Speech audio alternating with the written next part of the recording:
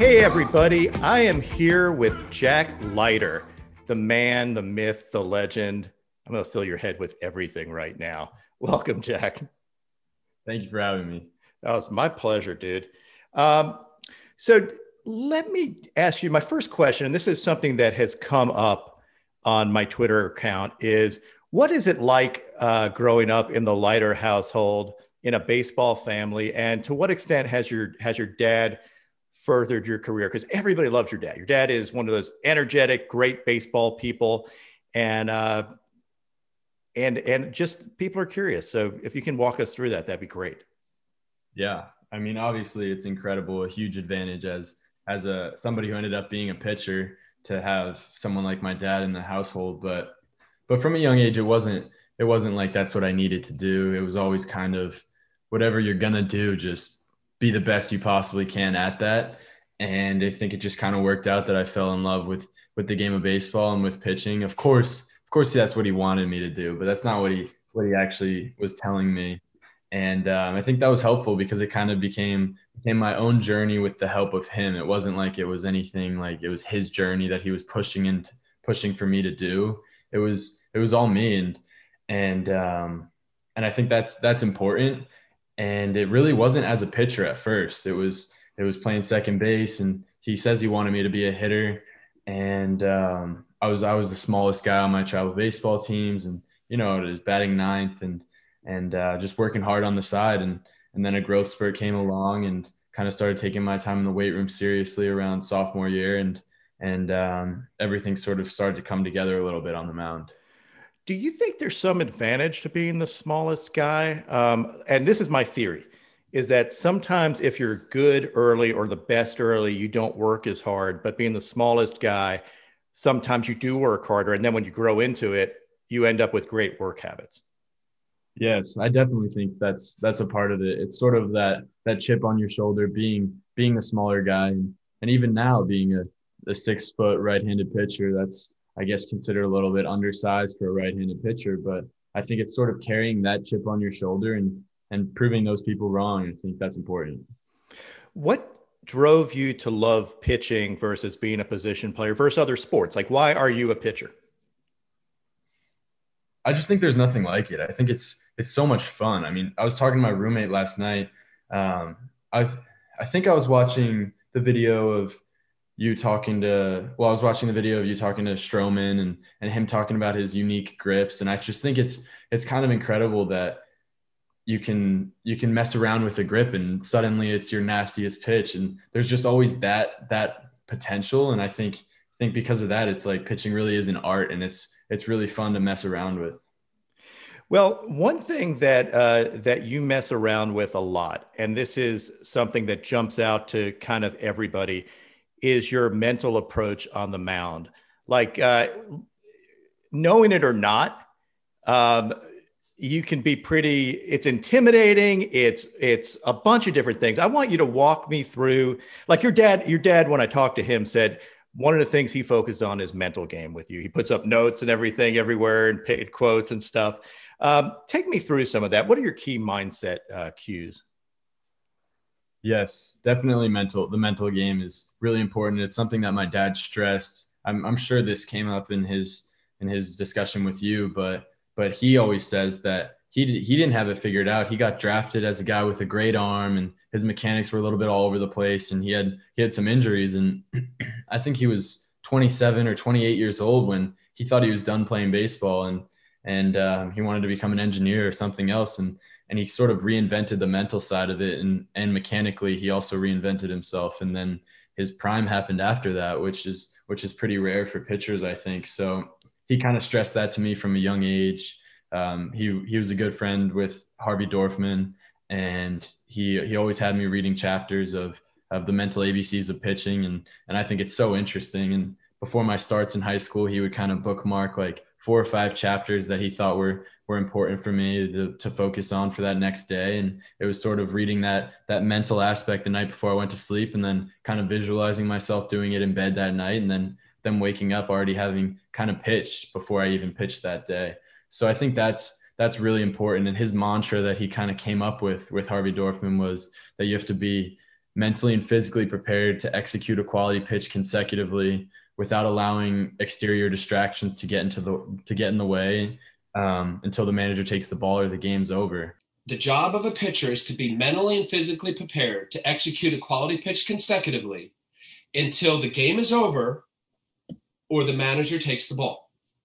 And that was sort of something that I memorized, that mantra. And it really just comes down to that, of executing the next pitch. Whatever happened before or after is kind of irrelevant. And when I'm really locked in and focused, and I think any pitcher that's all they're focused on is what they're going to do for the next pitch. I find though that is so everybody wants to throw hard.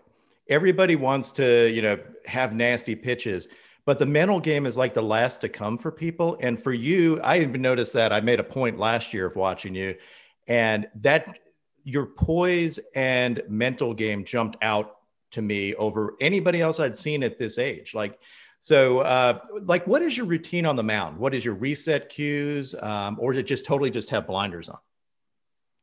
So for me, sometimes when I lose my command, it actually happened this past week a little bit. I was spraying the ball a little bit, and for me, that's when I get out of that sort of mindset a little bit. It's sort of like you start thinking about anything else but the next pitch, and that's all I really should be thinking about. And honestly, the batter doesn't really matter. The scouting reports and all that are helpful, and it is helpful to know what a hitter's good and bad at, but once I'm there, and if I'm locked in, it's really just you and the glove. The hitter's not even there. And sometimes it sort of gets to like, you just threw a ball, like you're really confident and you're like, this guy doesn't have a chance. He's not going to hit you. So just throw a strike. And just throw a strike isn't really what you should be thinking. It's sort of that blank mind. It's almost like you're not thinking at all when you're locked in. So that's sort of the mindset you strive to get to as a pitcher, I think.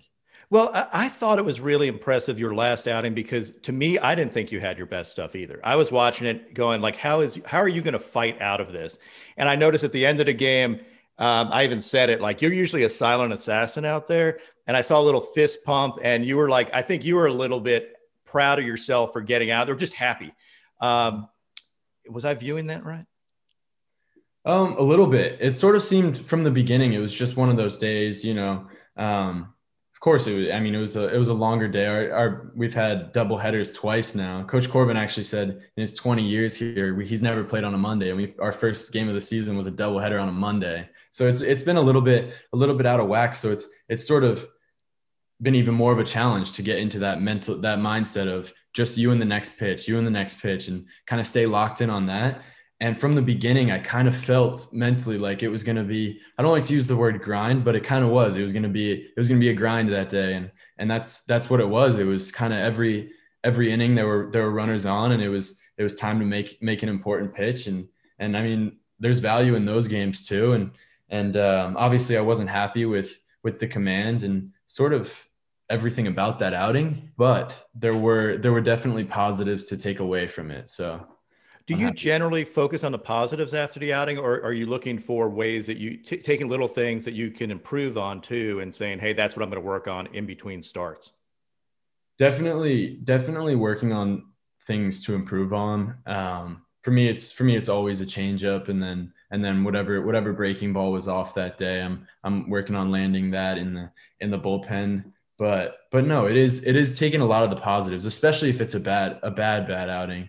I think you posted it one time of Scherzer after he got lit up or something. He said sometimes you have to tell yourself nothing's wrong, even after a really bad outing. And I think that's important. And my dad's huge. He's huge in that area, because I'll call him after I'm not necessarily happy with the way I pitched, and he'll be one to say, hey, you're gonna have 30 more outings that are worse than that in the rest of your career. And that kind of puts in perspective, like, yeah, he's right. Like you have to deal with the good and the bad outings just equally. And that was important for him too. He, in those same instances, he'll send me text screenshots of his worst outings, the lines in them. And some of them are pretty bad. And I think that's pretty funny. And it's sort of a light way to say, like, yeah, you're going to have your bad outings and you got to get through those.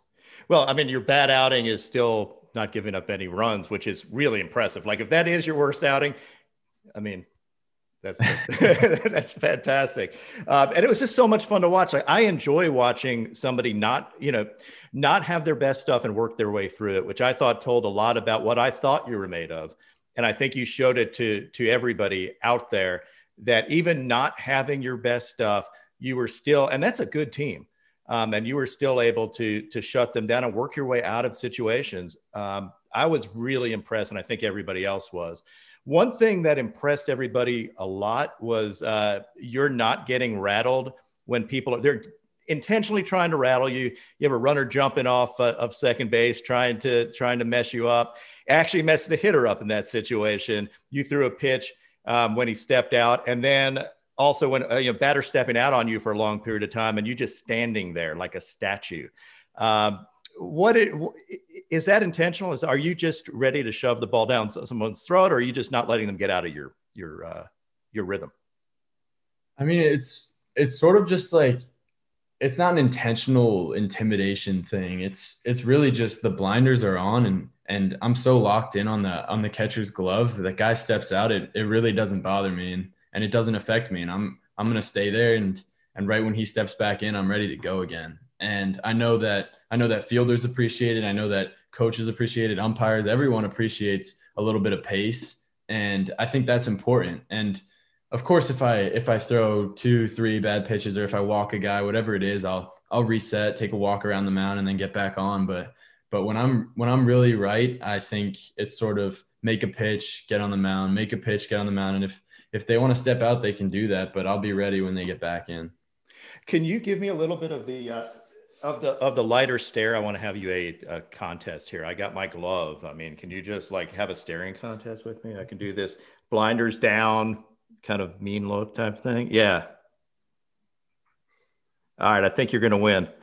Yeah. It's one of my favorite things. I mean, who influenced you on that? Is that your dad saying, keep your blinders on? I know he tweeted that. So he was impressed by your mound presence out there when I tweeted that, because I picked up on it too. And he's like, that's awesome, kid. Keep your blinders on and make a pitch.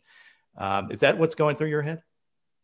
A little bit. Yeah. Yeah. And I think pitching is, a lot of the time there's different things going through your mind, and it's choosing what to let come in and what to let go. And a lot of times, sometimes the wrong thoughts might creep into your head. Like I said, you make 2 bad pitches and you're thinking, come on, like throw a strike here. But like, that's not really the right mindset. So it's sort of is keeping the blinders on and just trying to keep that neutral mindset, nothing too positive and nothing too negative.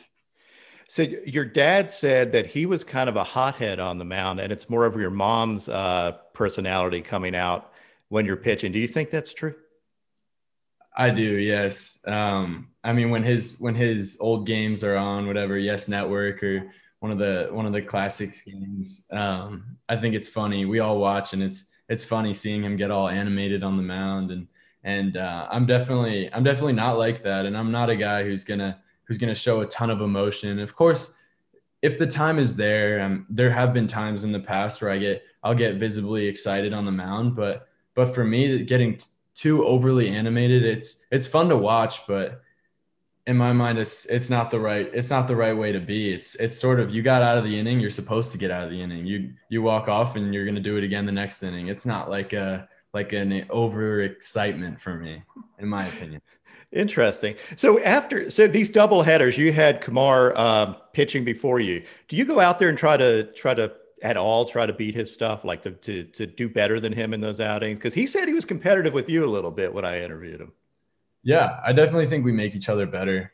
And I think that's important. I think when I came in as a freshman, him coming off his incredible freshman year, and the whole team, really, everyone comes in, and it's sort of everyone's competing against each other in the weight room, even just whatever it is, our infielders fielding ground balls, everything's very competitive. And I think that's important.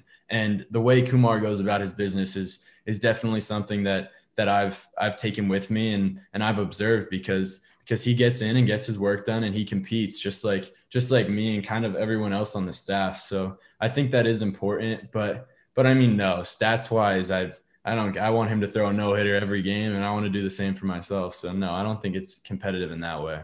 Do you ever compete velo wise? I noticed that they juiced the gun for you that the routing. I was going like I put it out there like Jack Leiter hitting 100 several times in the first inning.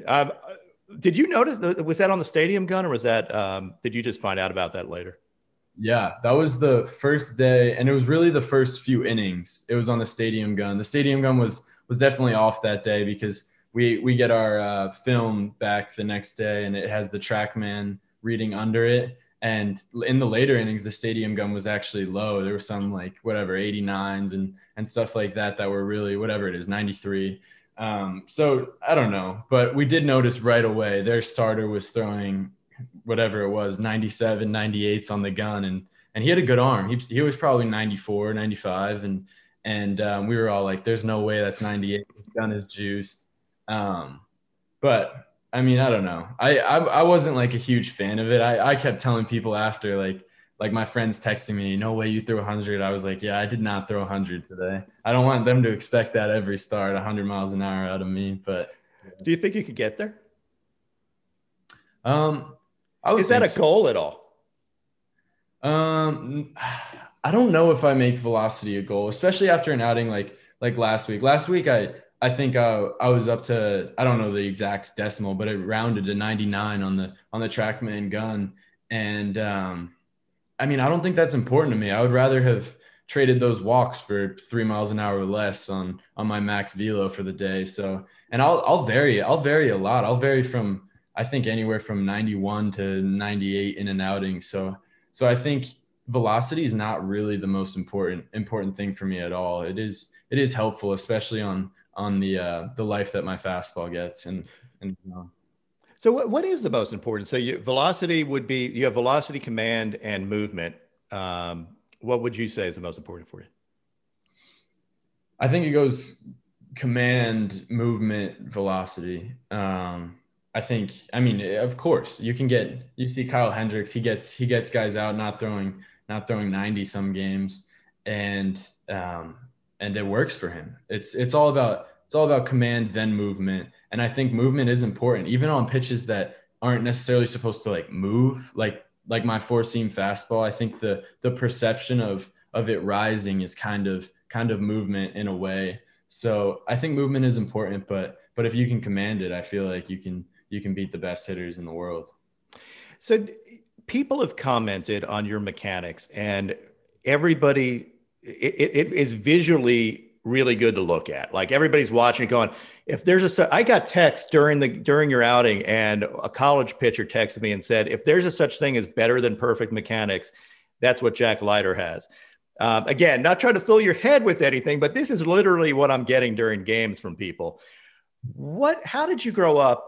What did you focus on mechanically? Your dad said mechanics came first too, when he was trying to, when he realized you were going to be a pitcher. So what did you focus on when you were honing those mechanics?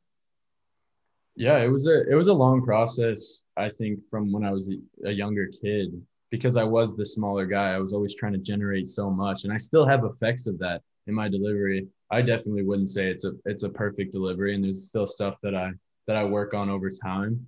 But from a young age, I wasn't pitching in my games. And I think that kind of helped me in terms of longevity, because I was playing second base and I wasn't the kid who was throwing 85 miles an hour as a 13-year-old, pitching on Fridays and coming back on Sundays to win a local tournament championship as a 13-year-old. I was kind of the guy who might not pitch in the whole weekend. And I would be a little bummed maybe, but I would go back in our backyard and I would work with my dad, and it was always mechanics. It was mechanics, hit the glove, and velocity will come later, which it did end up doing, and it kind of worked out that way. But for a while it was arm path, and I didn't throw weighted balls or anything like that. But knowing now what weighted balls can do for arm path, that would have been helpful. But my arm would wrap around and it would get really long in the back when I was about 13 years old, and then the lower half, there were some spotty things. Like I would land on a soft leg sometimes, and my back leg would cave in. So there were some things that I worked on over time and continue to work on. So one of the things that people have pointed out, and your lower half looks fantastic now. So your front leg is, everybody noticed how well you kind of front leg extension. Has that been a focus of yours? Does it come with rotation of your hips? I'm just curious. What are you thinking of on your lower half? So even last year, my back knee kind of caved in a little bit sooner than I would like, and kind of my anatomy, I think it's the external rotation of my hips, kind of doesn't allow my knee to push back into the sit as well as other pitchers. But I do work on that, not allowing the back knee to cave in as early as it did last year, and then it's really just an aggressive push off the mound. In my opinion, it gets a little bit too aggressive even sometimes. My stride, I think, I want to say it's like 80, 82 or 84 inches, which is very long. And that can be a little bit of a challenge to get over the front side. And that's why I think I really stress lower body workouts and strengthening the lower body, because that's important if I'm going to have that long of a stride to be able to get over it and still leg block in the front at the right time. But I think ideally I would like to shorten that stride by a couple inches over time. So maybe become a little more rotational versus linear. Is that what you mean? Maybe the goal, or?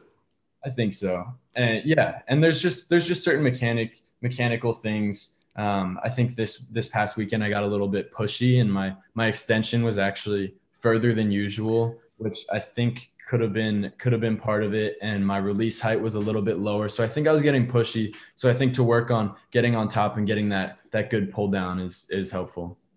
So your legs look like they've gotten, I mean, you look just bigger. How has the strength and conditioning program at Vandy helped you?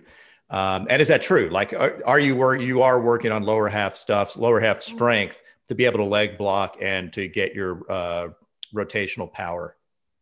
Definitely. Yes. The strength coaches at Vanderbilt are amazing. And even my strength coach back at home that I started working with, I think sophomore year of high school, his name's Mickey Bruckner, and it's called the Annex. And a few of the guys, Rick Porcello and a few big league guys, work out there as well. And he's always stressed arm care as well as the important things for a pitcher, mainly the lower body lifts.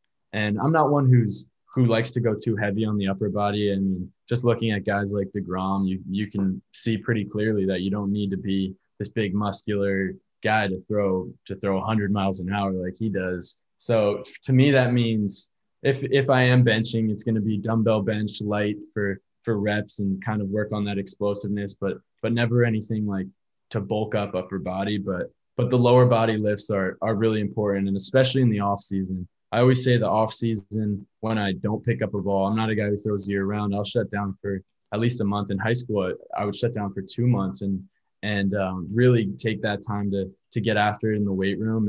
And I would always say that the time I'm not throwing a baseball is when I improve the most as a pitcher, because everything, once I come back from that off season of getting stronger, just feels more effortless. And it's kind of like you're just dropping it in the catcher's glove.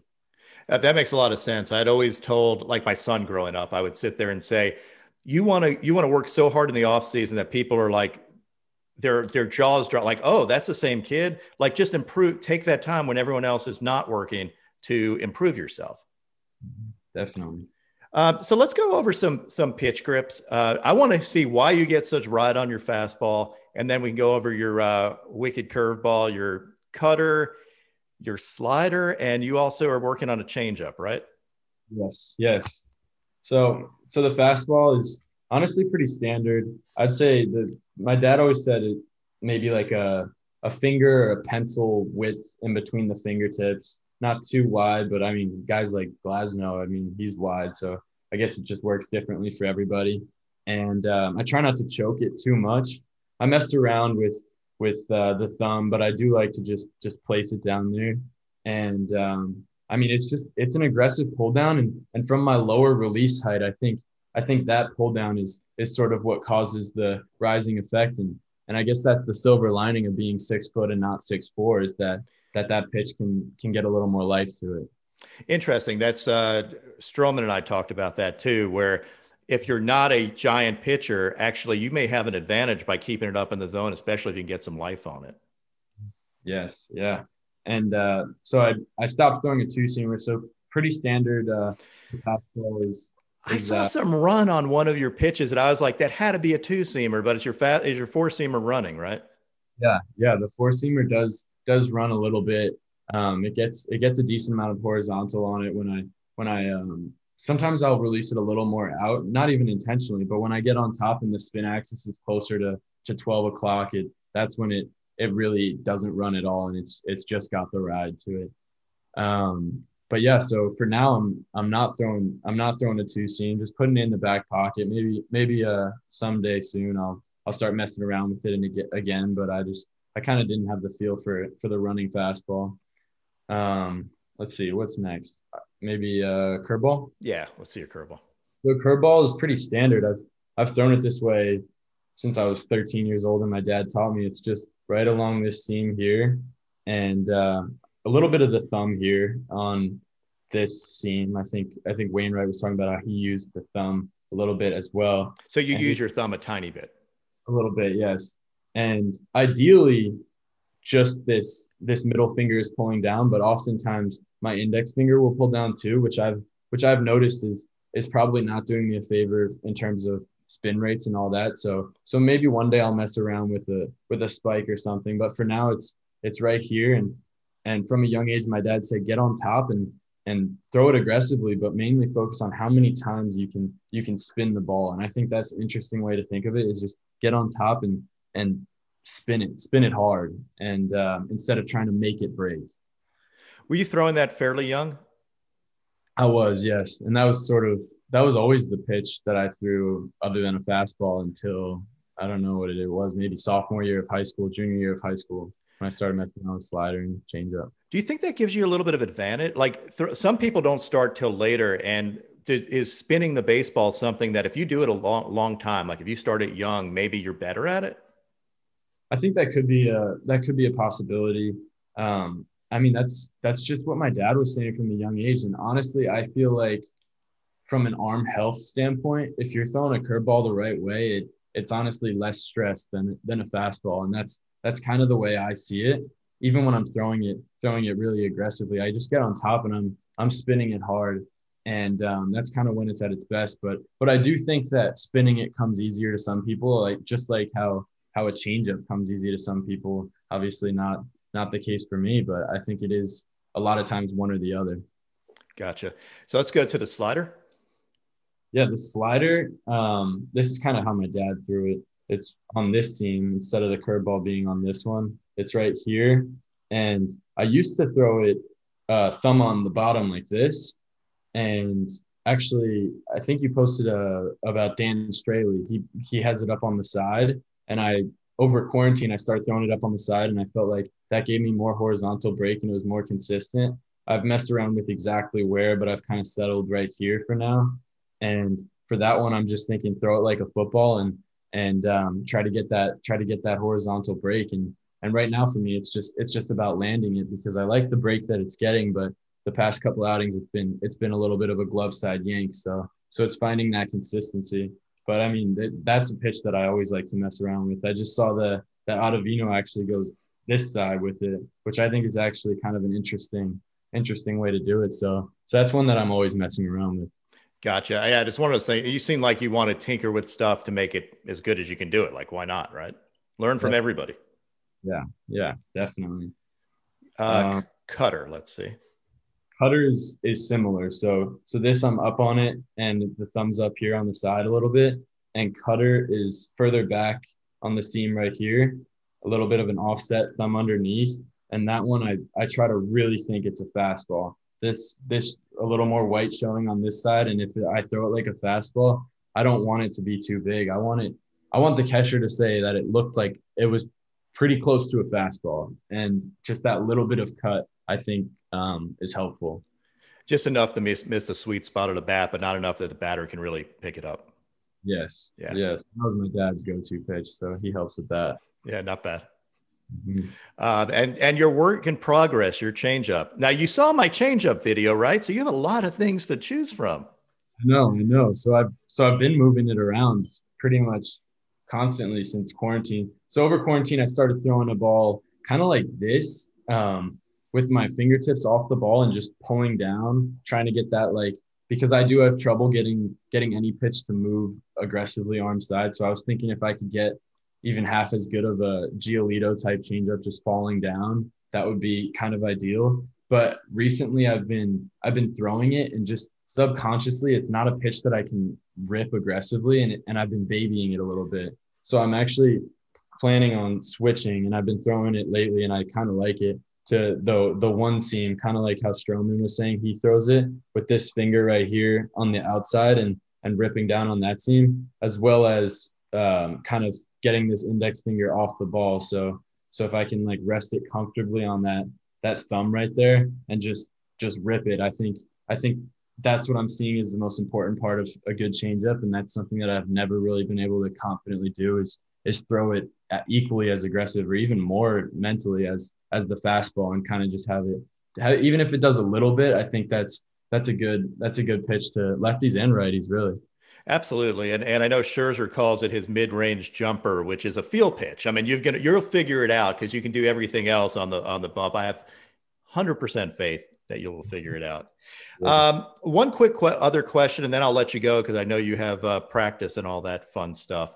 Who was your idol growing up? Who do you model your game after? Either today's game or, whenever. Yeah, well, I mean, of course, my dad's one of them. I think that's a given, because the way that he taught me his curveball and all his mental cues are the same as mine, and it carries over. So I think that's an easy one. But I mean, Jose Fernandez was my favorite pitcher, and he was fun to watch. I tried to watch every time he pitched. And then in more recent years, like the past couple of years, I really do like watching Bieber pitch the way he throws this year, and it's sort of an arsenal that I like to compare to what mine could be. And of course, the Vanderbilt guys. So Sonny Gray's he's been here the week before he left for spring training. I watched him throw a couple bullpens, so that was really fun to see, just the way he talks through his bullpens and his pitches. And he's another one that I like to model my game after. I know Walker, I think it was Walker giving you a shout out too during the game, just watching along, going, just laughing at how good you were. So, yeah, that was really cool. You've got a really tight knit group, and I love the fact that the Vandy pitchers stick together. So that's you got a great support group, and you are potential leader of all of them in the future. So pay it forward, my man. You have a great mindset for the game, and it's been a pleasure talking with you. Thank you so much. Thank you for having me. My pleasure. Cool. Well, you can go to practice, and this was great, dude. You did fantastic. And I think people are going to love it. I love how just keep tearing it up, keep being yourself, and I'll keep giving you shout outs, my man. Thank you. And I really appreciate everything you do. It's so helpful for pitchers. I mean, I would say 90% of me messing around with grips, like I said, with Straley's stuff is coming from your Twitter page. So I know a lot of pitchers do the same. That's awesome. I'll have to let Straley know too, because I know he'll appreciate it.